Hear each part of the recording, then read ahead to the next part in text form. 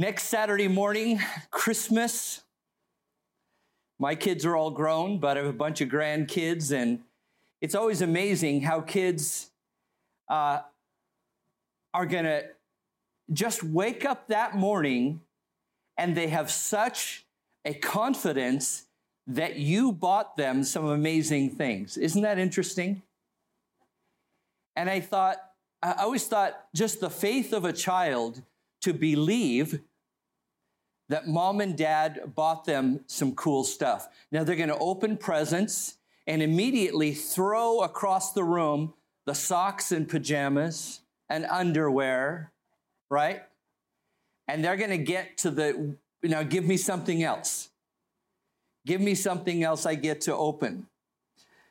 But that simple faith that they believe that you're going to give them good things. And today I want to talk to you about your faith and whether you are really trusting the Lord for the very things you're praying for and for the bigger things that God wants to do. See, you're praying for your needs, but God is also preparing you for bigger things He wants to do in your life. Do you know that?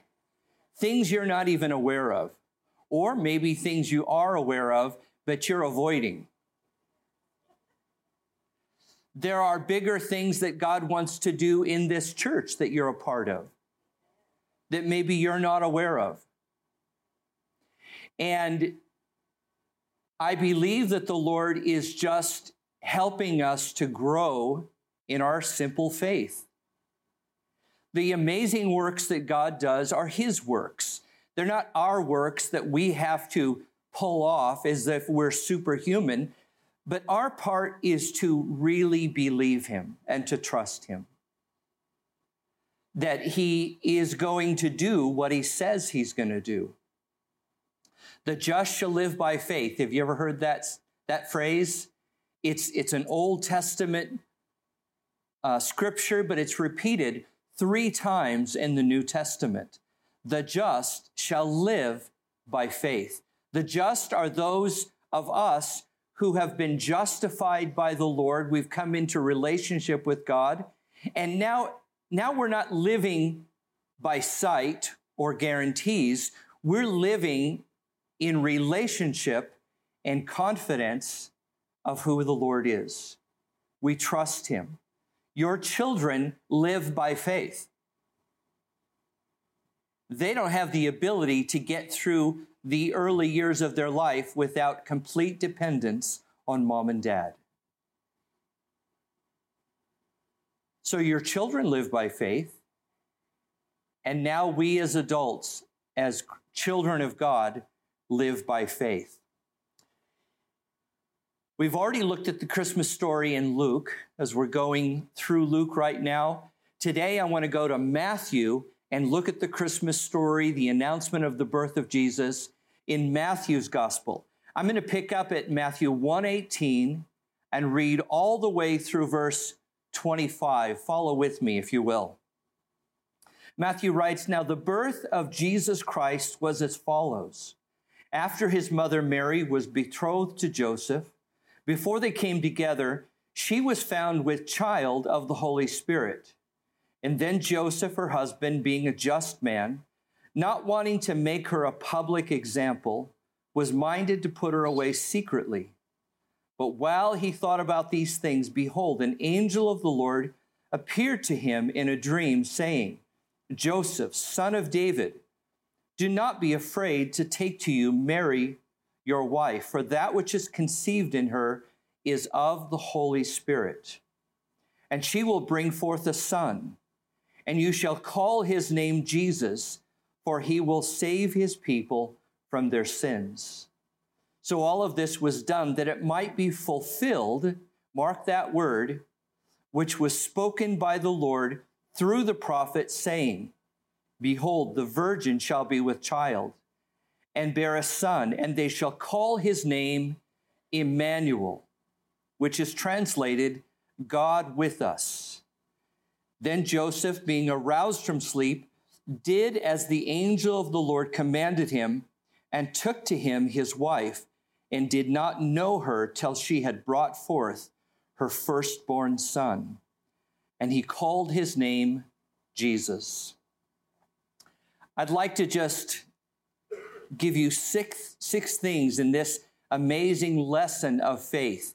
And we're looking at Joseph, and he is being asked to take a step of faith. You and I can think of times in our life where God asks us to take a step of faith. It's exciting.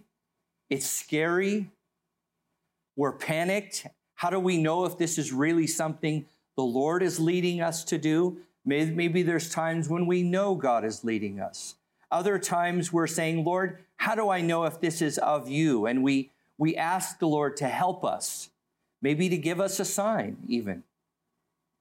And that's what this lesson is all about. And not just the fact of what God did to bring his son into the world, but what an amazing example Joseph is for you and for me. Have you ever asked the Lord for a sign? Lord, help me to know. Help me to just know this is of you. And did the Lord give you a sign? And why does the Lord give you a sign? Why does he honor your prayer, your request? Why would he do that? You know, not everybody gets a sign, a confirmation. And we've all met those people who are not really trying to trust the Lord.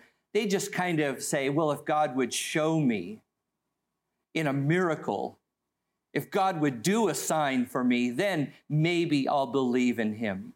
We've all known those kinds of people too. Did they really mean it when they say those kinds of things? Often they don't really mean it. 6 things, if you're following with me, taking notes with me. Number 1 is that Joseph was part of the plan of God. While you and I are asking for God to give us a sign, we think it's about us. God, direct my life. God, provide for me. But we remember when God is working in your life personally, like Joseph, it was also part of a bigger plan of God. That's exciting. That's scary. Because I want my life to count for something bigger. But frankly, there are times when I want to do what I want to do. And, you know, it's okay for you to acknowledge that you have that internal conflict. We're all living between that balance of our own plans and God's bigger purposes for our life. Joseph was not thinking of the big plan of God to bring the Savior of the world into this world. Was he thinking of that? No. He's thinking of his life, his relationship with Mary. They are betrothed. They are technically not married yet. They haven't gone through the marriage ceremony where they would consummate the marriage and have children. The betrothal period is a 1-year period before marriage. It is as if they are legally bound. To separate at this point would require something like a divorce, but they're not at the point of consummating the marriage. So they're committed. The engagement often happened in the Jewish culture as children, parents' arranged marriages. So they're betrothed, but not technically married. Mary is pregnant. So what is Joseph to think? That she's been unfaithful. And so Joseph makes a plan. The plan is to put her away secretly, because according to Jewish law, she could be stoned. And yet, as a just man, as an honorable man, he is thinking of protecting her not merely that he has been, offended or how horrible this is against him. And during this time of Joseph trying to figure out what plan to carry out, the angel speaks to him and says, "No, Joseph, there's something else going on. This child is of the Holy Spirit. That this is of God. His name shall be called Jesus," which we've covered in Luke's gospel. That Jesus is the Greek version of Joshua in the Old Testament. Joshua then is even a shortened version of Jehovah Hashua, which means God has become our salvation. So his very name declares his mission, who he is. God has become our salvation. The second thing is that God is keeping a promise made through the prophet Isaiah. That which was spoken through the prophet to Isaiah. And it's interesting to think our little lives are part of something that God has planned actually before our birth. Do you know that? His plans for you were even before your birth. Not such a strange idea. You made plans for your kids before they were born. Didn't even ask them. And so Joseph is waking up. He's getting the bigger picture. Something else is going on. So all this was done that it might be fulfilled, which was spoken by the Lord through the prophet, saying, "Behold, the virgin shall be with child and bear a son, and they shall call his name Emmanuel," which is translated, God with us. Literally, we'll say in passing, well, the Lord's with us. That wasn't figurative, or the Lord is with us. But literally, in the flesh, God would become man, Emmanuel, God with us. God had made a promise through the prophet Isaiah hundreds of years before. I believe it's about 700 years before Jesus, through the prophet Isaiah to King Ahaz. You ever heard that name in the Bible? King Ahaz. He was one of the worst kings that Israel ever had, one of the most corrupt kings that the nation ever had. He is responsible for introducing idols into the nation of Israel. Through in the Old Testament, the Israelites had a chronic problem of turning away from God and worshiping idols. It was always these idols of their neighbors, which would take them straight into pagan practices that were abhorrent to God. One of those practices was sacrificing their children to the god Molech. And King Ahaz, a king of the southern kingdom of Israel, sacrificed his own children to the god Molech in the fires. I can't even get my brain around that.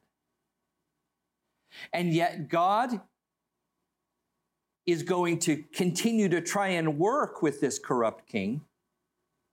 Keeping this in mind when we think of the presidents and the politicians we get in office, and that God will still try and work through these people.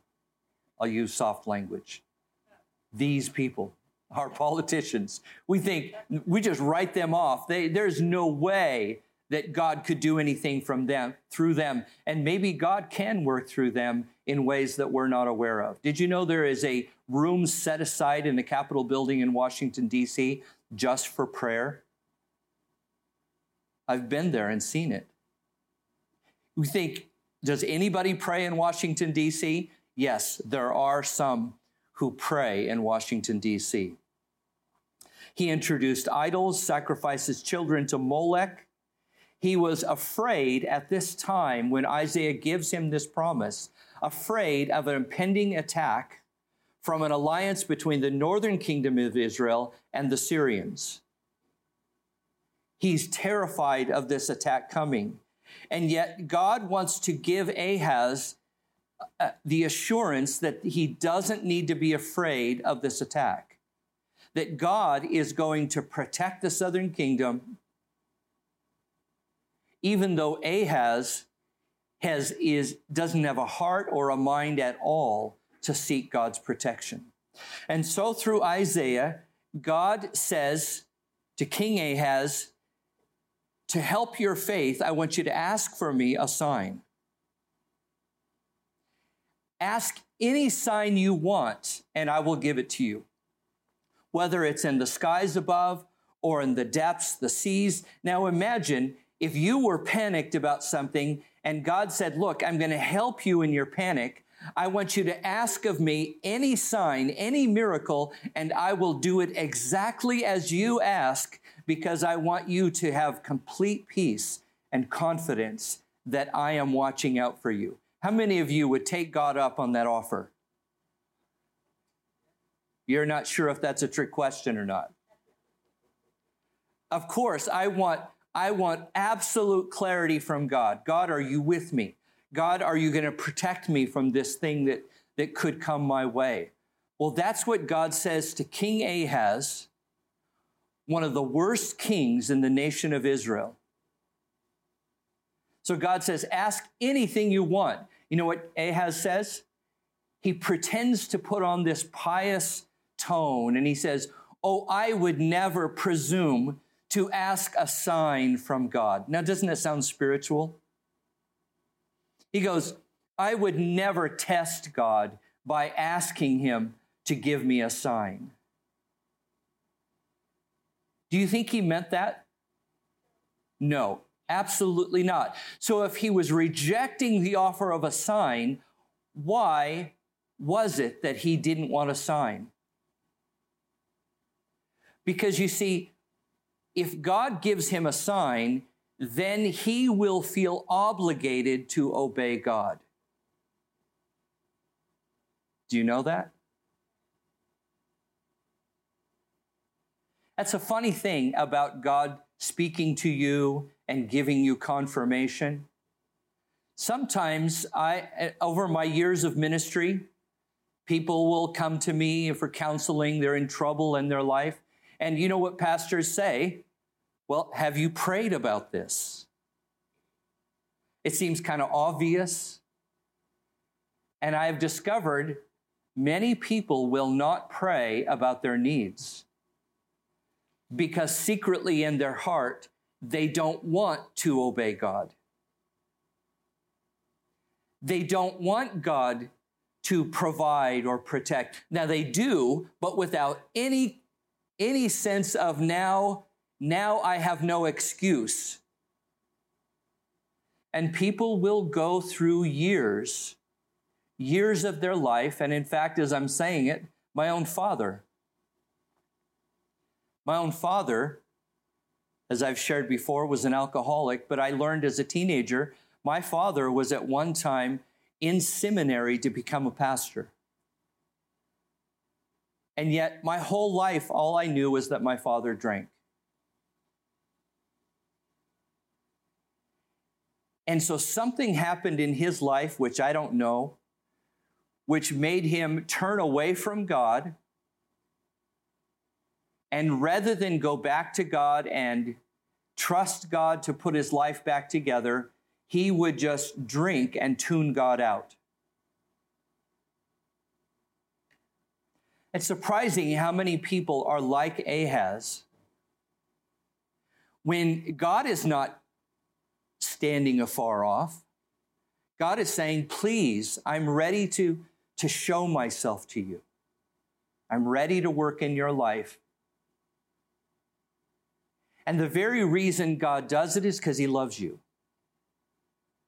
He doesn't want you to be fearful and doubting. He wants you to know that he's near to you, Emmanuel. He wants you to know that when he makes a promise to provide for you, to protect you, you can believe him.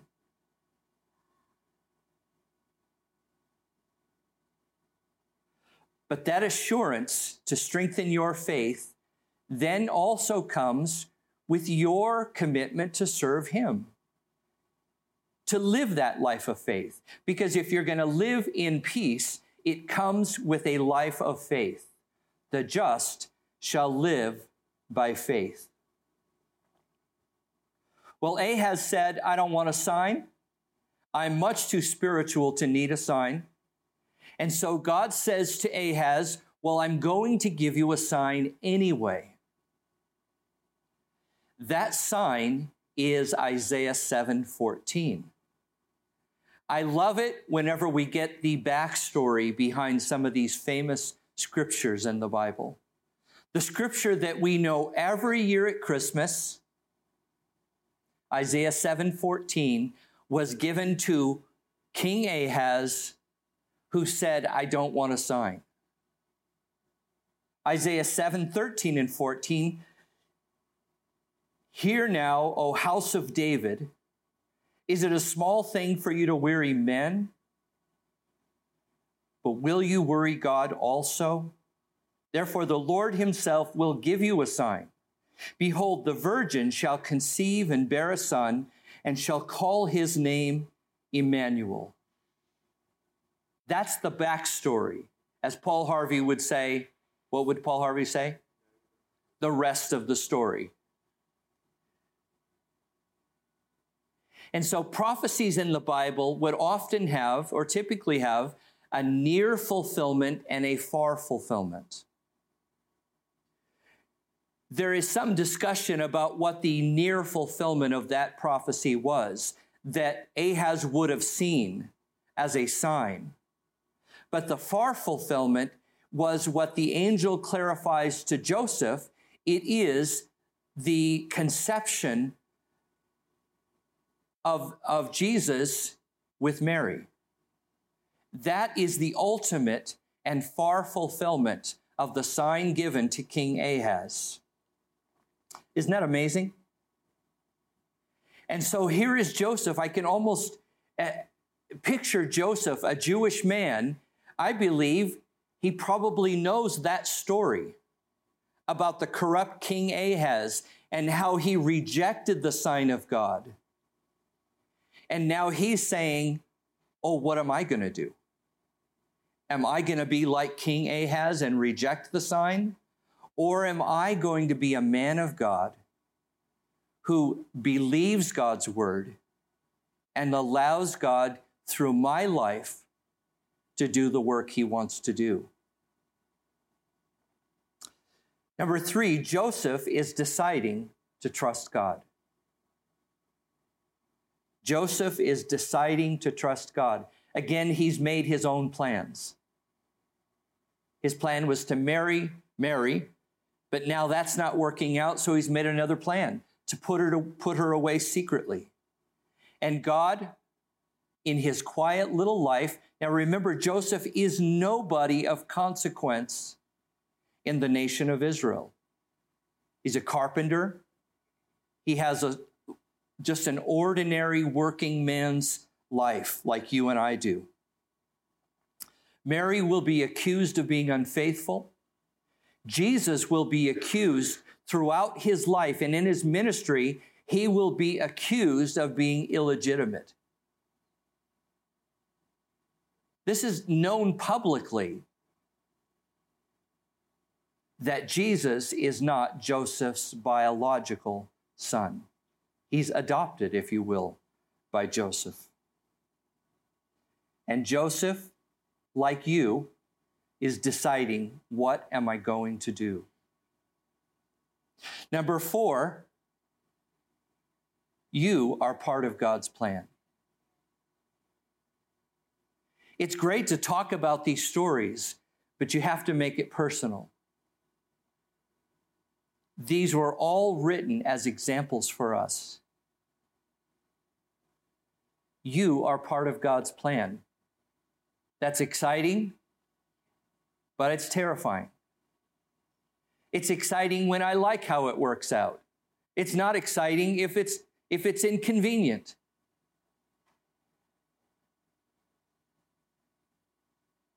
Fundamentally, I want my life to serve God's plans, God's bigger purposes. God forbid that I get my way and have a great life and miss out on the bigger things God wanted to do in my life. That's what I think. And so I have prayed the prayer, maybe you have too. God, here's my plans, but if you have other plans, please redirect me. It's just an agreed on arrangement. How many of you have prayed that prayer? Let me see your hands. The rest of you, write it down. And here's the thing. The difference between your plans and God's plans are not so radically different. Because often the things that you would love to do are part of God's plan. That old joke that don't ever say that you would never go to Africa or God's going to send you to Africa. That is not the love of God for you. Do you know that? If you don't know that, then you still need to learn about the heart of God. God has already planted into you things that he would use for that bigger purpose. But they just get put to better use than just your hobby or your occupation or your interest. You and I are deciding, are we going to be part of God's plan? Write down 1 Corinthians 12, verses 4 through 6, and really read the whole chapter if you'd like this week. But Paul writes, for as we have many members in one body, but all the members do not have the same function, so we, being many, are one body in Christ, and individually members of one another. Having then gifts differing according to the grace that is given to us, let us use them. We're so independent in our American thinking that we forget that we are connected to the body of Christ. You as an individual member are also part of the body of Christ. And no church functions without a shared work relationship in the church. It's not all the pastor and the staff. That's an unhealthy church. That's what we kind of call corporate religion. And frankly, I'm not interested in that at all. I'm not interested in being the CEO of this organization and having a staff that carries out the organized programs of the church. I'm interested in being your pastor. And as Ephesians says, Paul wrote Ephesians, to equip you for the work of the ministry. Because you see, whatever a staff would do can never compare with what the family can do. Can never compare. I'm not interested in a well-polished mega program where people just come and watch. That is not biblical church. It's not any church that I want to be a part of. And so while you're saying amen, you have agreed to partner with me. You realize you've said that? I heard you. We're all in. Okay, the front row is speaking for everybody. And I am going to speak to you as if you are co-laborers with me. And so we, the leaders, me and whoever else, we have ideas, we pray about things. We may not always get it right. And if things aren't perfectly right, I pray that you will not stamp your feet and leave. That you'll say, Pastor Terry, that's great and we love you so much, but we don't care for that. Now you pray about that before you come and say that to me. But it's okay if we get a few things wrong because we can fix it. If the lights aren't perfectly right, if the sound is not perfectly right, or if I didn't wear the right clothes, or you don't like skinny jeans and I wore skinny jeans one day, I'm not wearing skinny jeans. Don't worry about that. This is about as skinny as it gets.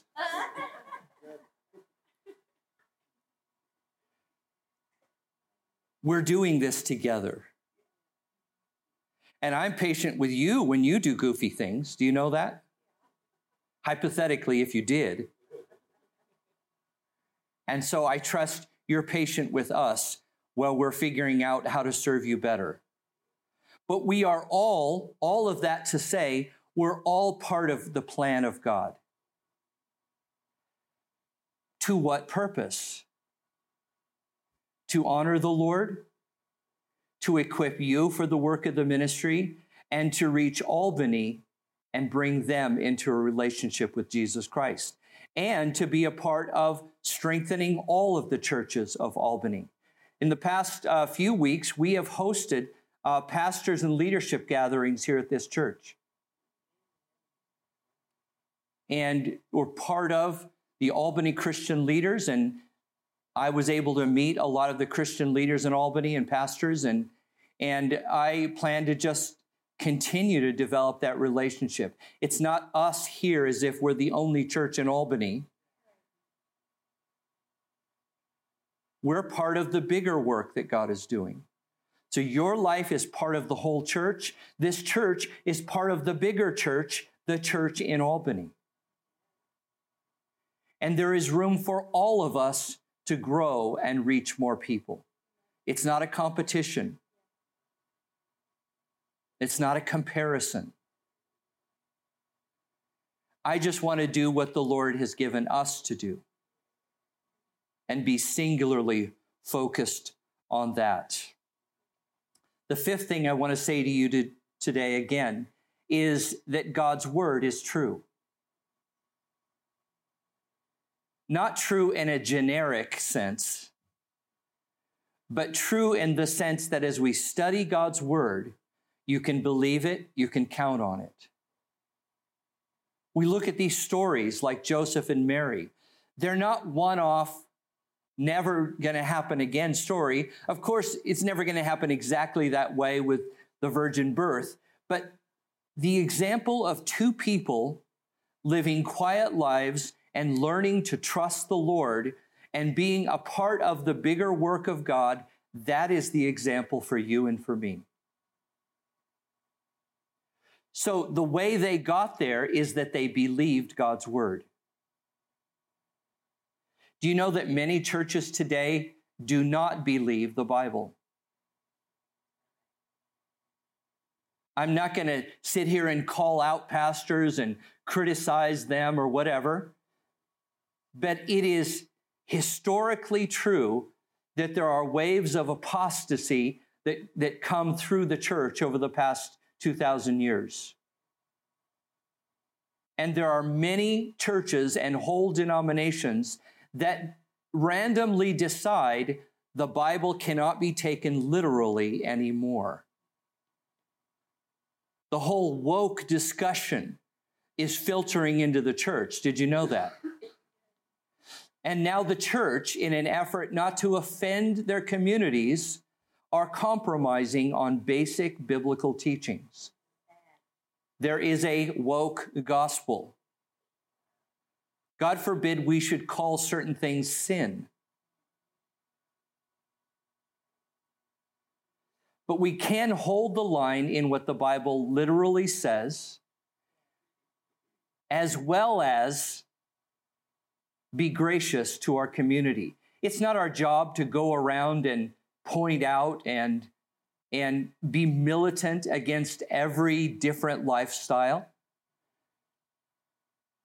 Of course, we don't go along with the agenda that's going on today, but look at the way Jesus related to people in other lifestyles. He didn't walk the streets and point the finger and do those things. You immediately think of the woman caught in adultery and thrown at Jesus' feet. They wanted him to take a stand. And what was the stand he took? The stand of grace. That's our stand. Not to come down hard on alternate lifestyles, but to bring the grace to those people in alternate lifestyles. I believe it's possible to be in our community and love those people. Because if we don't love them, who will?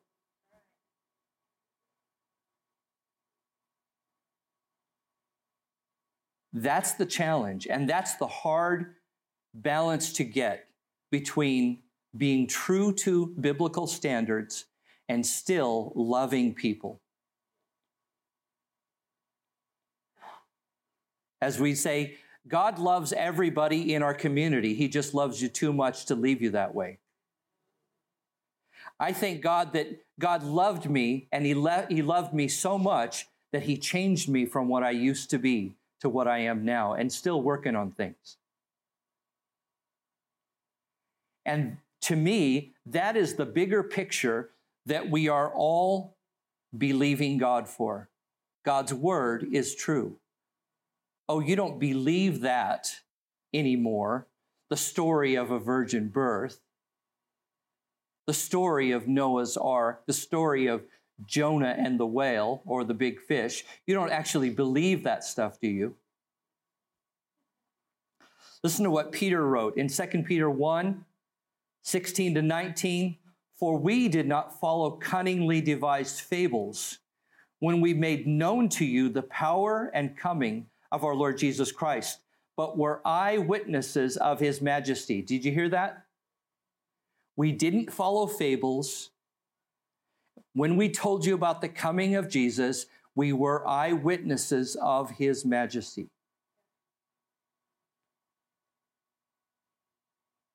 For He received from God the Father honor and glory when such a voice came to Him from the excellent glory. This is my beloved Son in whom I am well pleased. And we heard His voice, which came from heaven when we were with Him on the holy mountain. And so we have the prophetic word confirmed. Peter is saying, and so we have the prophetic word confirmed, which you do well to heed as a light that shines in a dark place. The word of God is a light that shines into a dark world.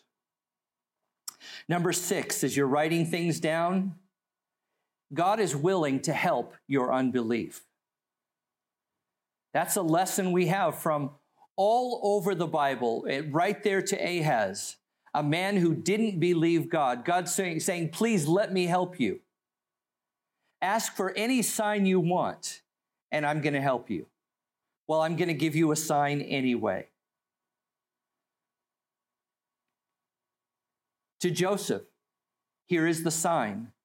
To the shepherds abiding out in their fields, here is the sign. Go and find it. And you start to see there's a pattern in the scriptures.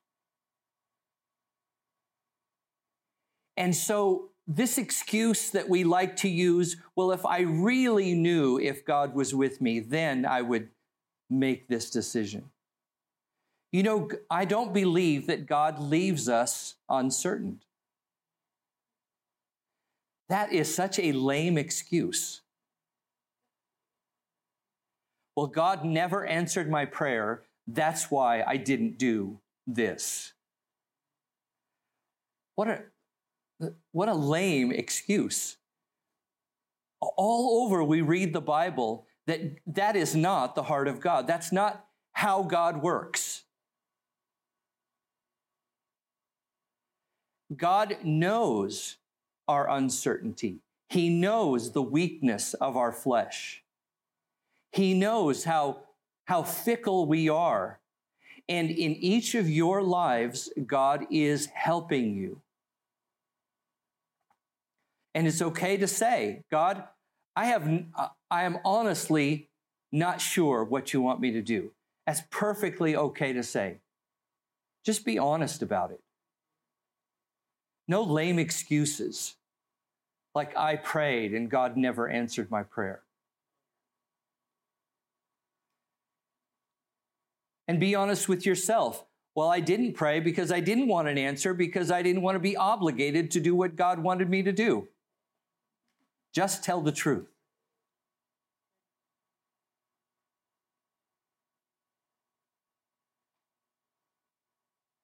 Even Peter would get to that place where he would say to the Lord, Lord, I believe, but help my unbelief. You know, God can work with that. You don't ever have to pretend to have more faith than you really do. And again, I love that about God. He helps you right where you are. And even with the faith of a child, or the faith as the grain of a mustard seed, which are two examples of the least little bit of faith someone could ever have. God can work with a little bit of real faith over this huge bucket load of fake faith. People who make these huge pronouncements of going and doing great works for God, and you know it's just a show. Preachers are good at that.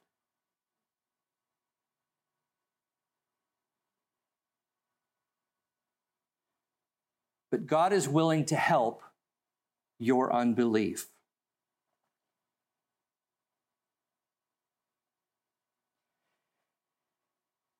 We're wrapping up the year here. I'm going to take my glasses off so now I can see if you're making faces at me. It's suddenly clearer now. I'm going to have the worship team come up, and here's what's on my heart. We're finishing the year. I'm brand new here as your pastor. I am saying, Lord, what in the world did you bring me to Albany for? Okay, that's the voice in my head. You know that? Can I be honest with you? I'm going, I still live in Vancouver. My plan is to be here soon as the Lord is providing and stabilizing things. But I'm saying, God, I think the Lord did this. I don't have any question, but I'm saying, Lord, what am I here for? I know generally what I'm here for. That's not rocket science. But I'm getting to know you and how is God working in your lives. I'm getting to know Albany and what are the people of Albany like. And we have a couple of, hills to overcome. COVID, a church move, a pastor change. Those are three big things for a church to go through. And yet here we are, and I'm here, and you're here, and I'm looking at you.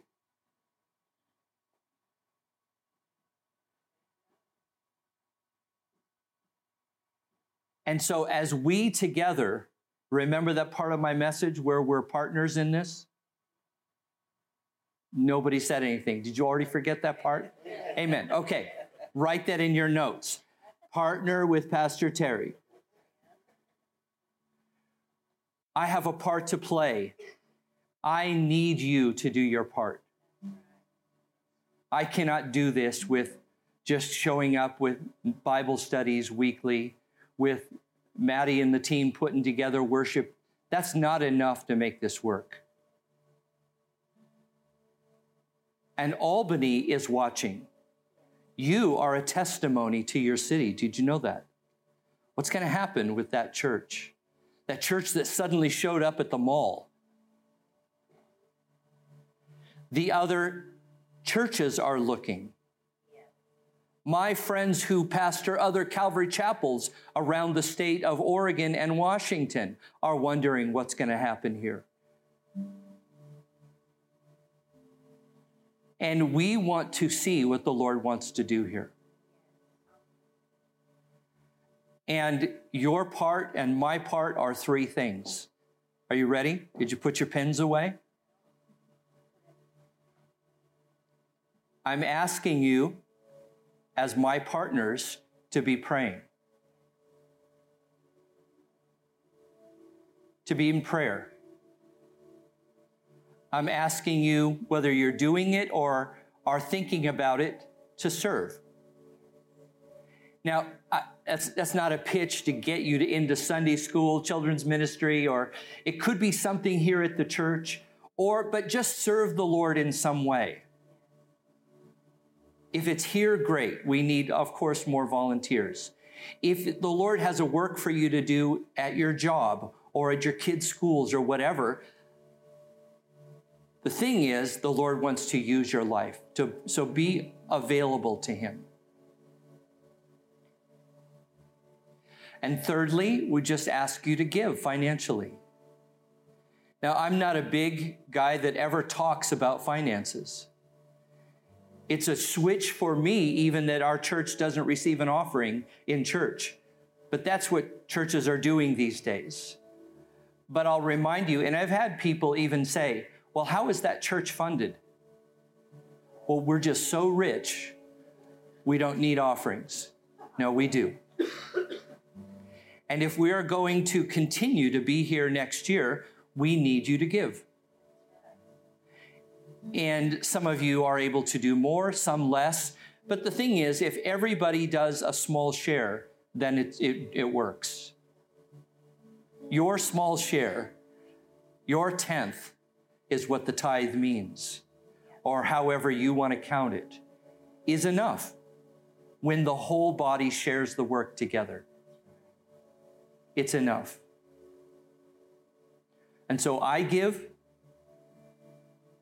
our staff gives, I'm part of this church, you're part of this church, and I believe in the next year, the Lord is just going to open up the opportunity that he has for us.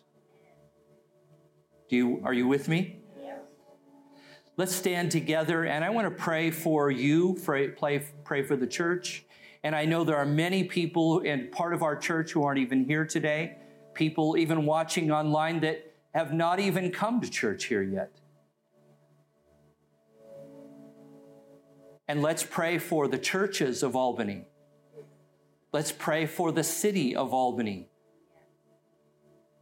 Because our little lives here are part of a bigger work. And God is just preparing us to believe him for that work. Do you believe me?